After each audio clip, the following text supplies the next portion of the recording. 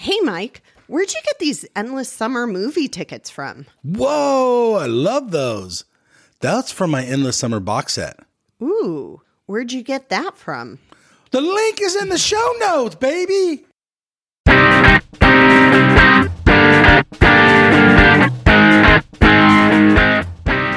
Hey, this is Mike with the Quivercast, brought to you by QuiverBuilder.com, where you buy, sell, surf.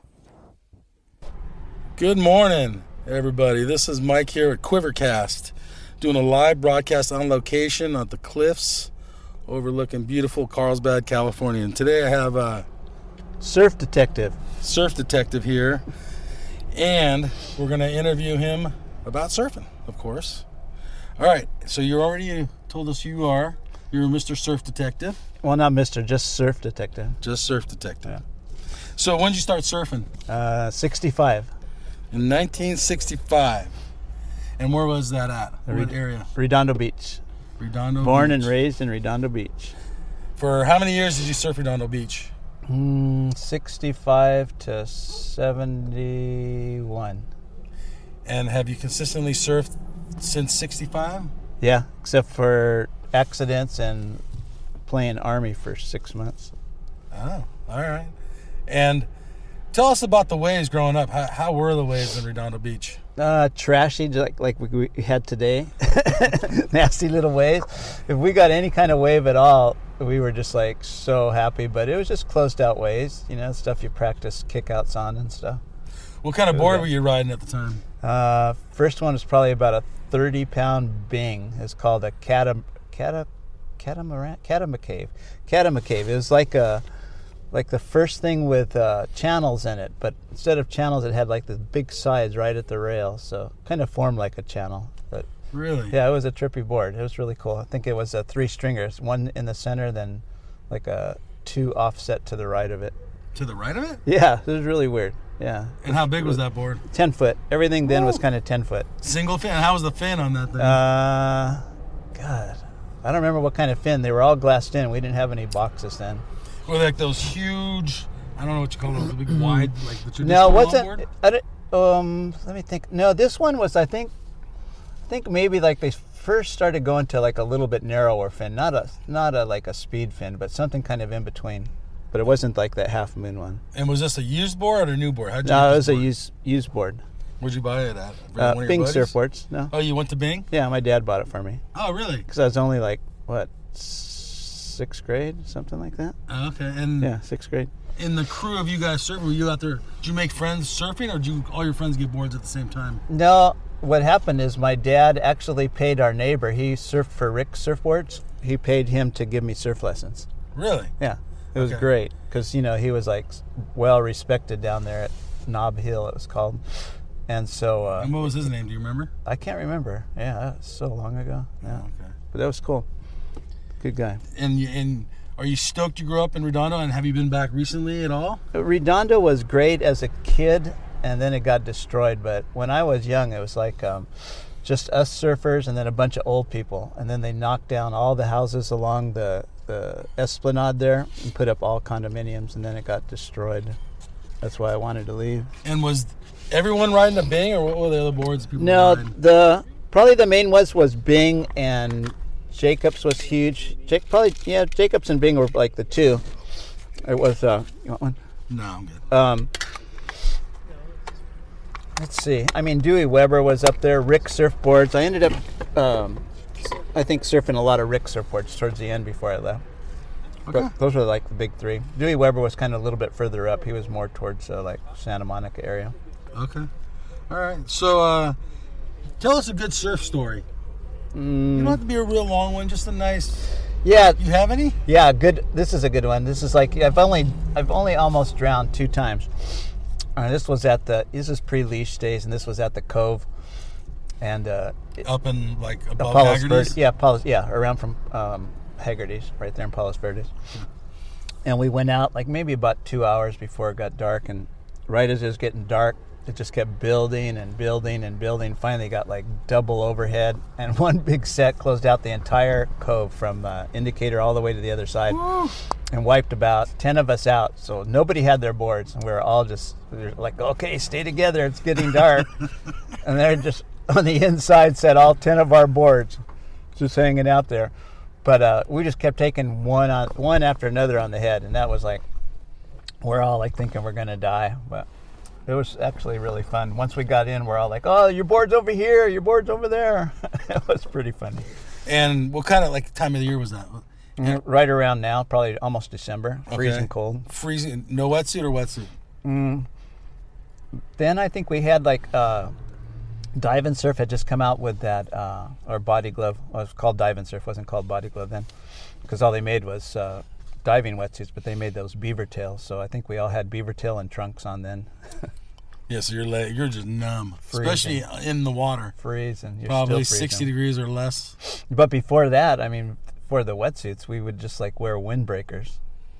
Woo! So what year do you think the Dive and Surf came into business when you guys started getting wetsuits? And Well, I mean, they were in business for a long time. I think they probably started in the real early 60s or late 50s, making diving suits. Okay. So I want to think that it was around 60, probably right when I started, 65, then maybe 66 or something, 67. That's when they started. Well, they still weren't surf suits. They were still just wetsuits with a beaver tail. Awesome. So everybody, that was a long story short with Mr. Surf Detective. I'm sorry, Surf Detective. Yeah, just All right. Surf Detective. We're going to move on to the next segment, which is what's currently under your feet, Mr. Detective? Surf Everything. Detective. Everything. It's like, I think my shortest board is 6'4" right now. And I actually had an 11-foot Mickey Munoz just to deal with the COVID crowds, but I sold that.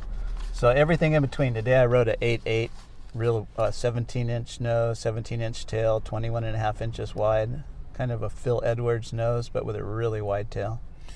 Is today what'd you ride all summer? It's been pretty small this summer. Probably Is that something. the board? No, something different every day. It's Really? like, yeah. So you just check the surf and then pick your board, or do you just grab a board and then it is what it is? No, I try to think about what it was, what it's going to be like and stuff. I mean, I've been riding this ridiculous foam board, just kind of. In fact, I'm going to spray kook on the bottom of that big white thing, because it's actually it's made by what's it called? The ones from Costco, Wave Storm. Wave Storms? Yeah, it's made by Wavestorm, but it's a kid's stand-up paddleboard. It's 25 inches wide and it's 8 foot. It's going to be my anti-COVID board. Anti-COVID. With that being just a little side note, I would like your opinion on wave storms, and have they ruined surfing? What ruined surfing was COVID. Because it's Those so guys crowded? those guys would have got friggin' pieces of plywood to come out and go surfing. Yeah, they didn't care.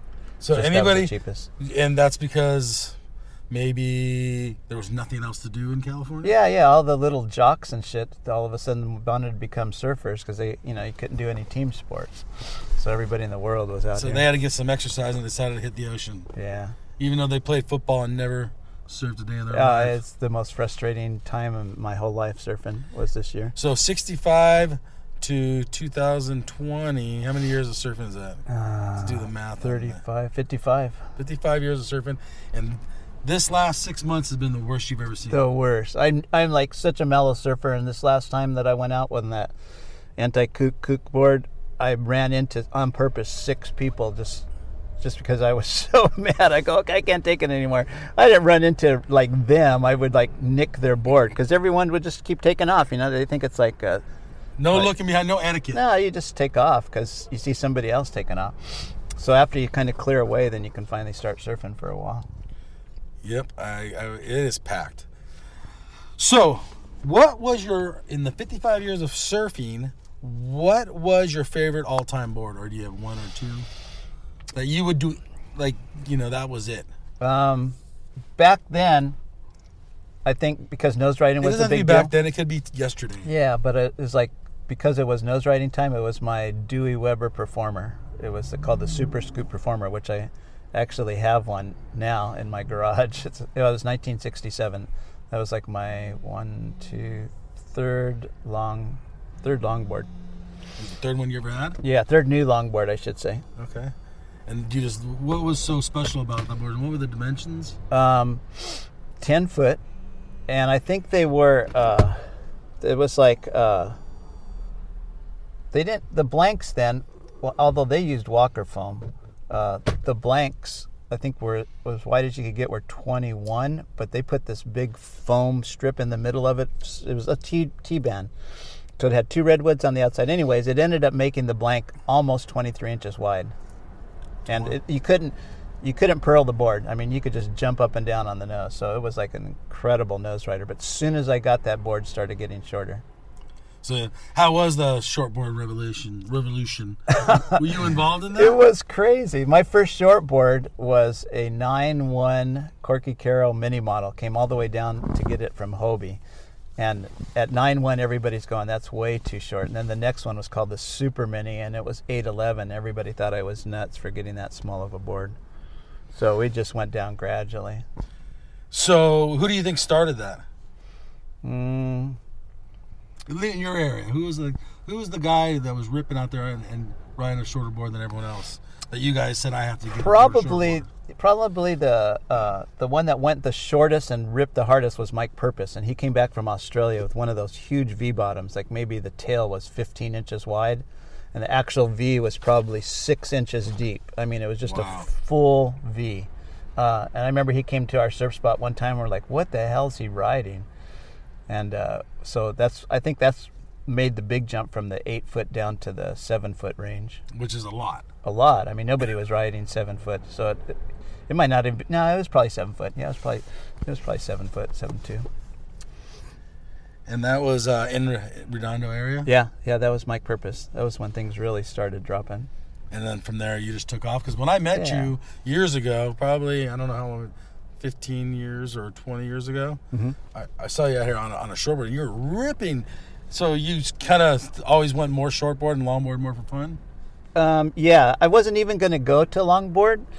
I would never go to 6 foot. Every one of my boards was 5.11 and 3/4. I went when I was fully into the shortboard. And one time Donald Takayama says, "Oh man, you got to try a longboard." And I'm like, "Go no way, man! That's ruining surfing. You got all these guys coming back out here that shouldn't even be surfing anymore, and they're riding longboards." He goes, "But you got to try one." And so he made me this. I think it was 9.6, and it was really fun. I mean, I'm like going, "Okay, this is really fun." Do you have that board today? No, that was kind of like the second destruction of surfing, was when the longboards got popular again. And cause I remember in the 80s, no one run a longboard. Oh, yeah. When I was starting to surf, there was just shortboards. And then it's like I blinked my eyes and had all these old men on longboards that used to surf in the 60s that didn't surf for 20 years. And they're still, some of them are still alive and they're still trying to surf. And it's like, you never got it back. Yeah, if the longboards didn't come back in, it would be a way better environment. Yeah, for surfing, for shortboarders. I mean, now half the time you might as well not even take your shortboard out. You're getting these weird shortboards to make up for trying to paddle against the longboards. So that's very true. And so the final question here on Quivercast with Mr.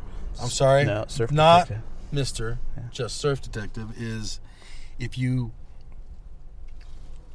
could get anything in the future, any board you could, magic board, what board would you pick? Not a board you've ever ridden before. Like, is there something that, like, I gotta have this board? Or maybe a shaper that's passed away? No, I don't feel that. Not really, not at all. I would like to be able to get back into riding a twin fin, because I think that was like one of the most, other than the thruster, I think twin fin was like the most fun time in shortboards. But you got to ride them so short. I mean, my twin fins were all 5.11 and up to 5.11 and 3/4. It's like if you get them too long, they just don't do the same thing. So is there magic a shaper? Twin fin? No, I don't really have a certain shaper that I like more than anybody else. More like a fish twin fin, or more like a? No, traditional, kind of like a Mark Richards style, but maybe like a double bump swallowtail type thing.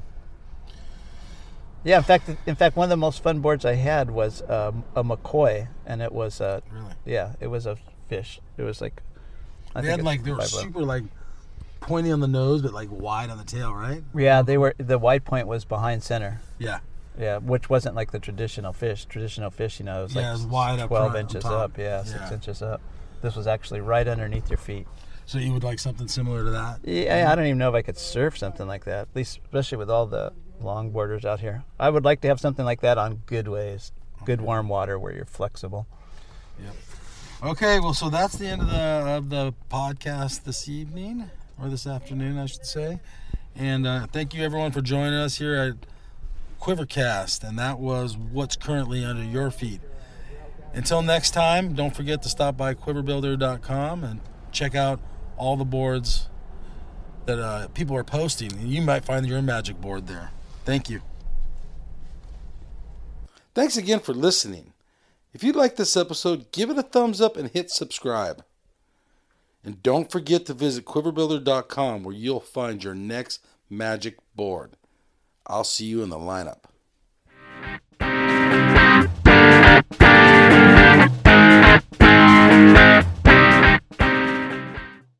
Hey guys, Endless Summer box set. This thing is legit. It's authentic, numbered certificate in it. It has a 5-frame film strip from the original print. You literally own a piece of history. It has a specially minted bronze medallion. Dude, that thing's sick. Okay, there's so much more here.